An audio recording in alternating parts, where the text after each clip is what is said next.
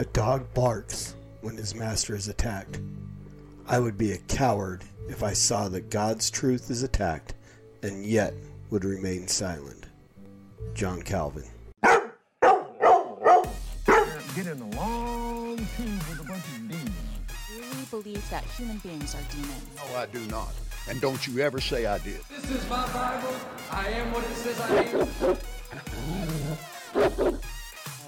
There's probably a balance between, I believe you have to know Christ, but... God is in hell. He is. And someone knows this for sure. All of mankind is going to end up somewhere in heaven. My mission really is to just help people of faith, especially, to re-examine this issue, to realise the church has got things wrong in the past. For those who are God's by faith in His Son. Corinthians, right? 2 Corinthians 3:17. That's all.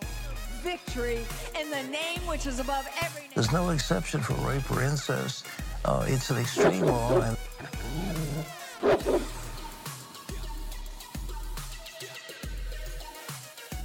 right now, bones, ligaments, tendons, in Jesus' name. Get out here right now. So put your trust in the sovereign risen king, who doesn't owe you one cotton picking thing. And yet he still promises to furnish his disciples, but we take what he's created and we turn him into idols. I'll never back down, so how can I keep it in? But you'll never see me preaching the sin of TBM. Yeah, spirit and truth is worship viewed in this chemistry, but some are spewing distorted views of the Trinity. They're with the enemy, their lies have been bought. Whether you like it or not, you will either get shot. No reverence from these reverends, only pathetic benevolence who claims to heal without a shred of medical evidence. They in the public side, lukewarmer than kitchens. On live television saying Mormons are Christians. I'm not throwing stones, I'm simply shouting the truth. So if you never knew, now you're without an excuse. If you still wanna play with them cards, then let's run them. Cause even Satan speaks through others like Jeff Dunham. So who are you with? Denies a gray area. Don't make another preacher lie when they bury ya. If you're going to heaven and you know you ain't got no sin in your life, it's time to die. Hey everybody, welcome to episode 14 of The Master's Dog. I am your host, the Evangelical Norm. The Master's Dog is a podcast I do addressing theological issues, strictly dealing with false religions, false teachers, and so on. So it started with me doing videos in refuting they used to be the Three Mormons, now they're Saints Unscripted. They have a section of their podcast called Faith and Beliefs. They started talking about the LDS Articles of Faith, and so with each episode they did, I said I will respond, and since then I have expanded it to dealing with other false teachers and so on. So it's not just dealing with the Mormons. It is mainly centered around the false teachings of Mormonism, because I still do respond to every one of the Faith and Beliefs episodes, and then I'll respond to Kwaku or other things, but I am expanding into other false teachers.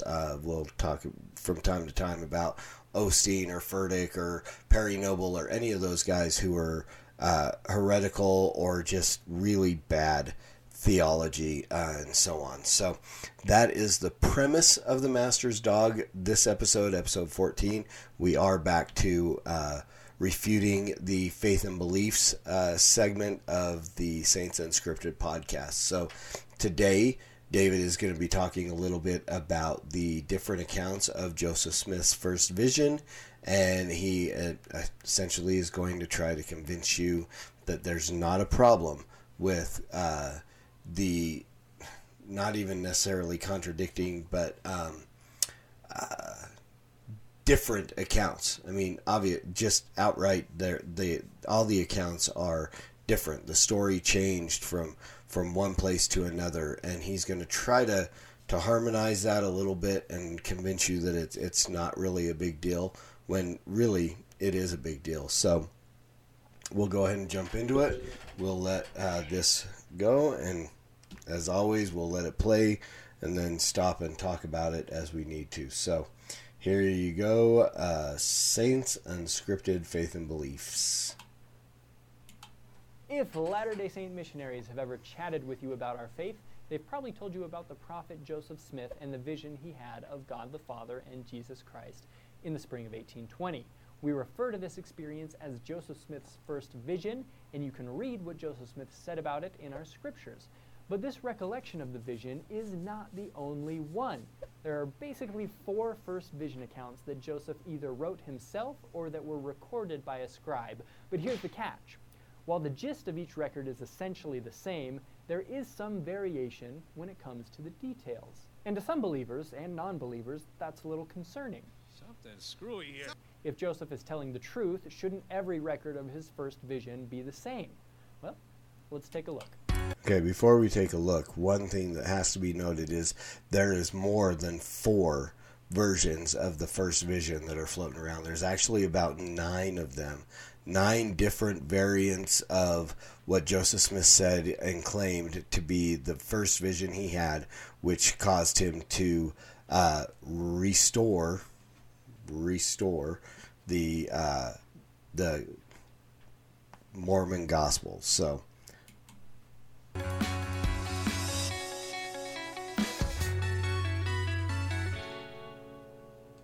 I think the non-Latter-day Saint author Stephen Prothero said it best. Critics of Mormonism have delighted in the discrepancies between the canonical account and earlier renditions. Such complaints, however, are much ado about relatively nothing. Any good lawyer or historian would expect to find contradictions or competing narratives written down years apart and decades after the event. And despite the contradictions, key elements abide. Okay. I could agree with this statement if it wasn't such a epic event. This is supposedly Joseph Smith seeing God the Father and Jesus Christ together in one place, magically hovering over him, delivering him from oppressive evil, and explaining to him that every religion in the world is a fraud. Now, granted, if I tell a story about, my daughter at the splash pad 3 weeks ago, over time and so on, some of the details are going to muddy and get forgotten or things left out here and there, even though it could be an amazingly funny event or something, or amazing event that she did, feat of acrobatics that no child could ever, of her age could do, right? Over time, that would.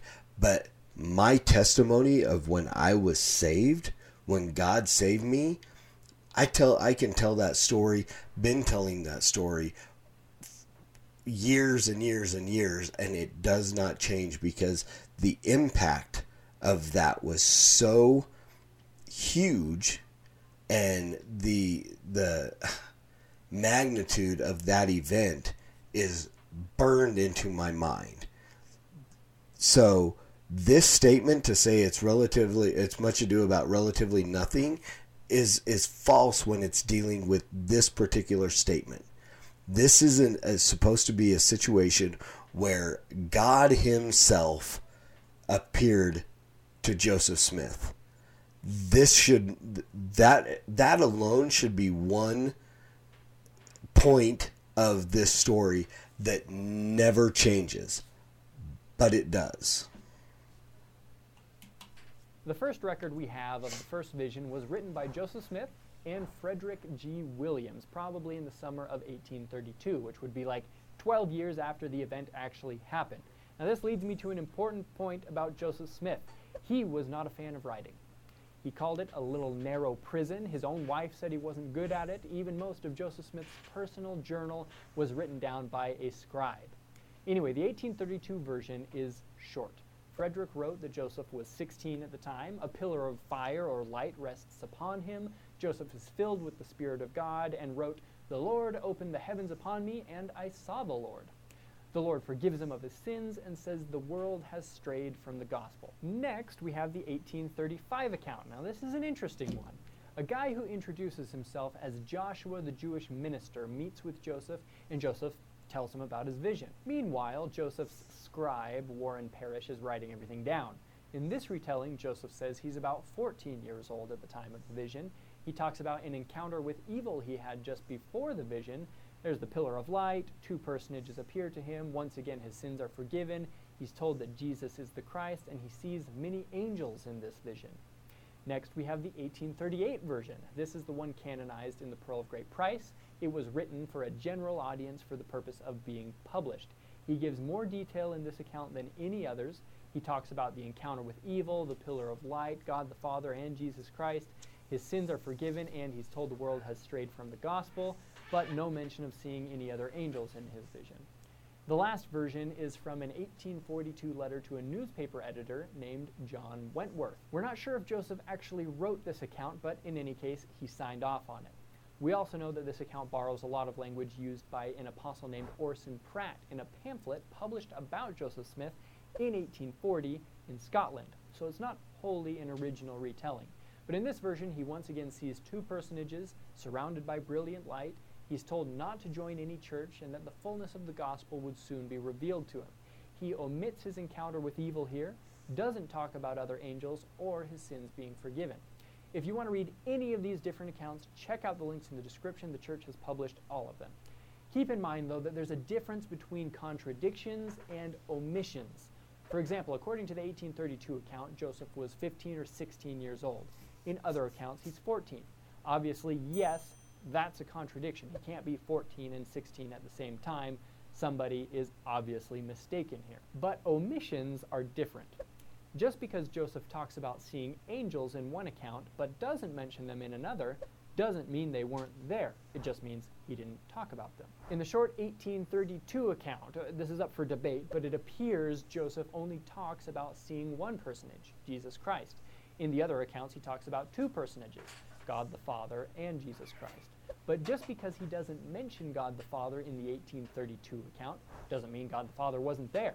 And okay, but see, here again, that is an omission that is huge. That, as he talks about these other things and contradictions, I like the word discrepancy better because, again, it's not so much that it's contradicting itself, but there are discrepancies.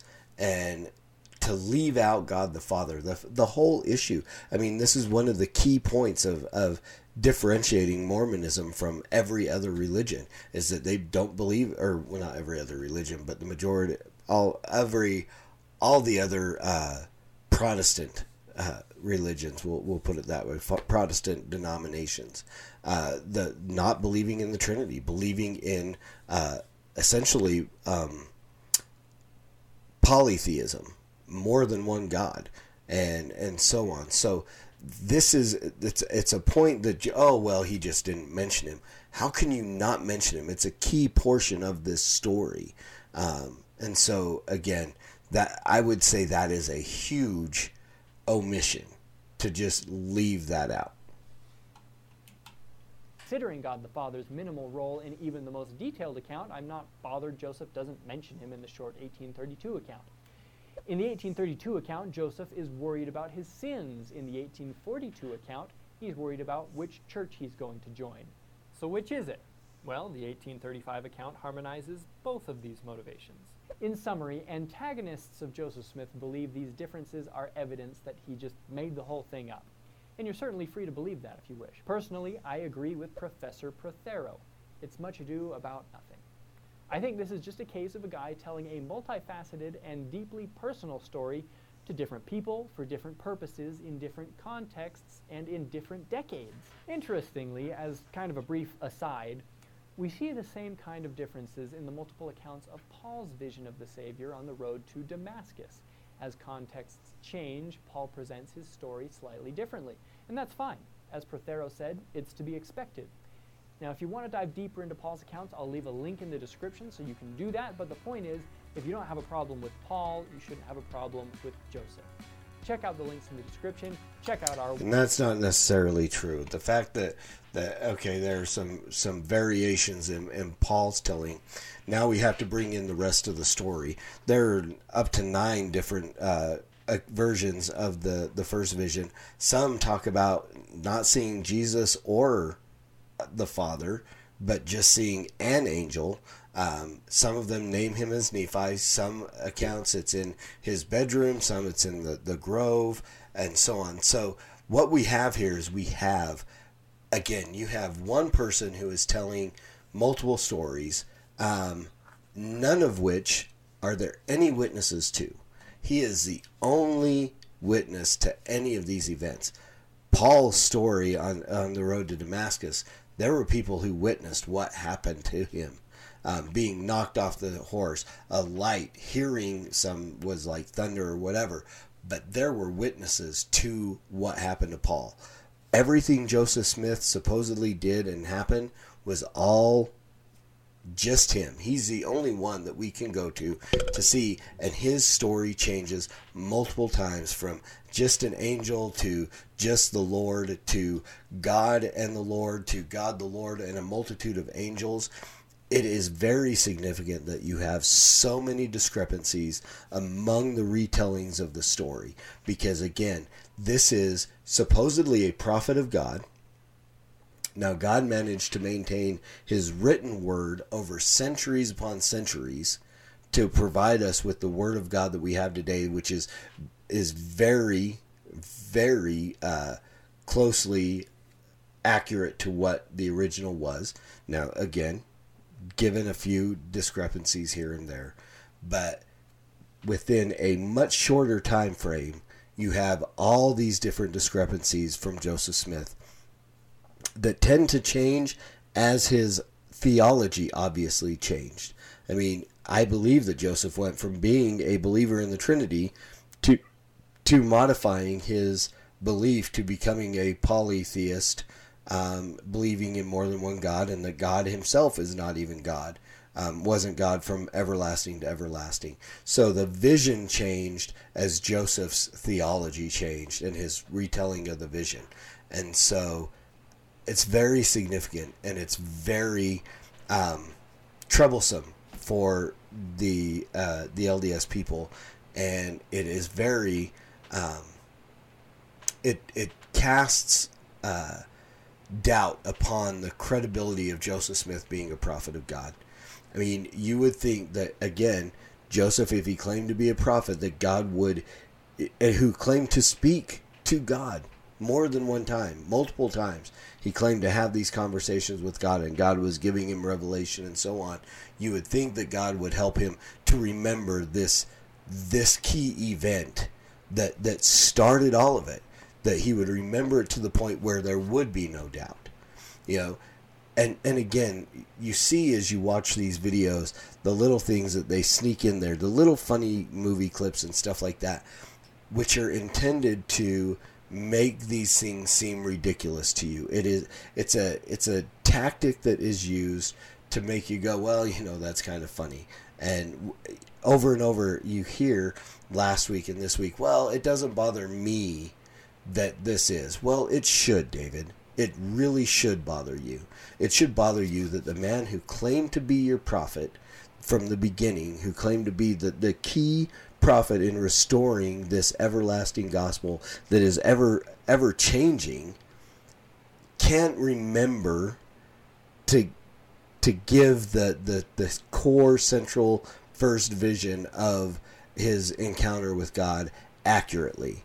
And I mean, and again, there are some big discrepancies. Was it an angel named Nephi, or an angel, or just an angel, an unnamed angel? Was it just the Lord? Was it the Lord and the Father?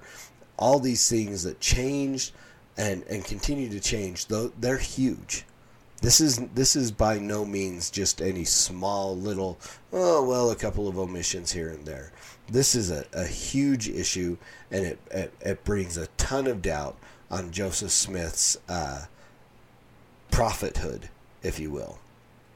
And so, again, it's something that you really got to think about. I encourage you, if you're LDS or an investigator, and you're watching this, go look. Just Google the first vision of Joseph Smith, and you'll find the different places where you can find up to 9 different versions of the first vision that span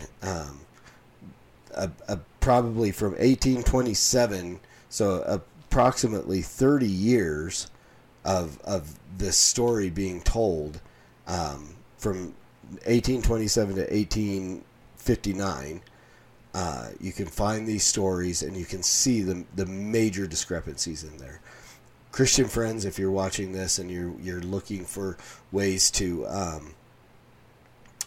share truth with your Mormon coworker, neighbor, or whatever, all these things are great. To know this information is fantastic, but key to witnessing to our Mormon friends has got to be still focusing on the gospel, just on the fact that we're all sinners, deserving of hell, and God came in the flesh as Christ incarnate, died on the cross to pay the penalty for our sins. That's what we want to share with our Mormon friends, is the gospel. And as always, we want to preach the gospel at all times, and we have to use words because they are necessary. And until next time, Soli Deo Gloria.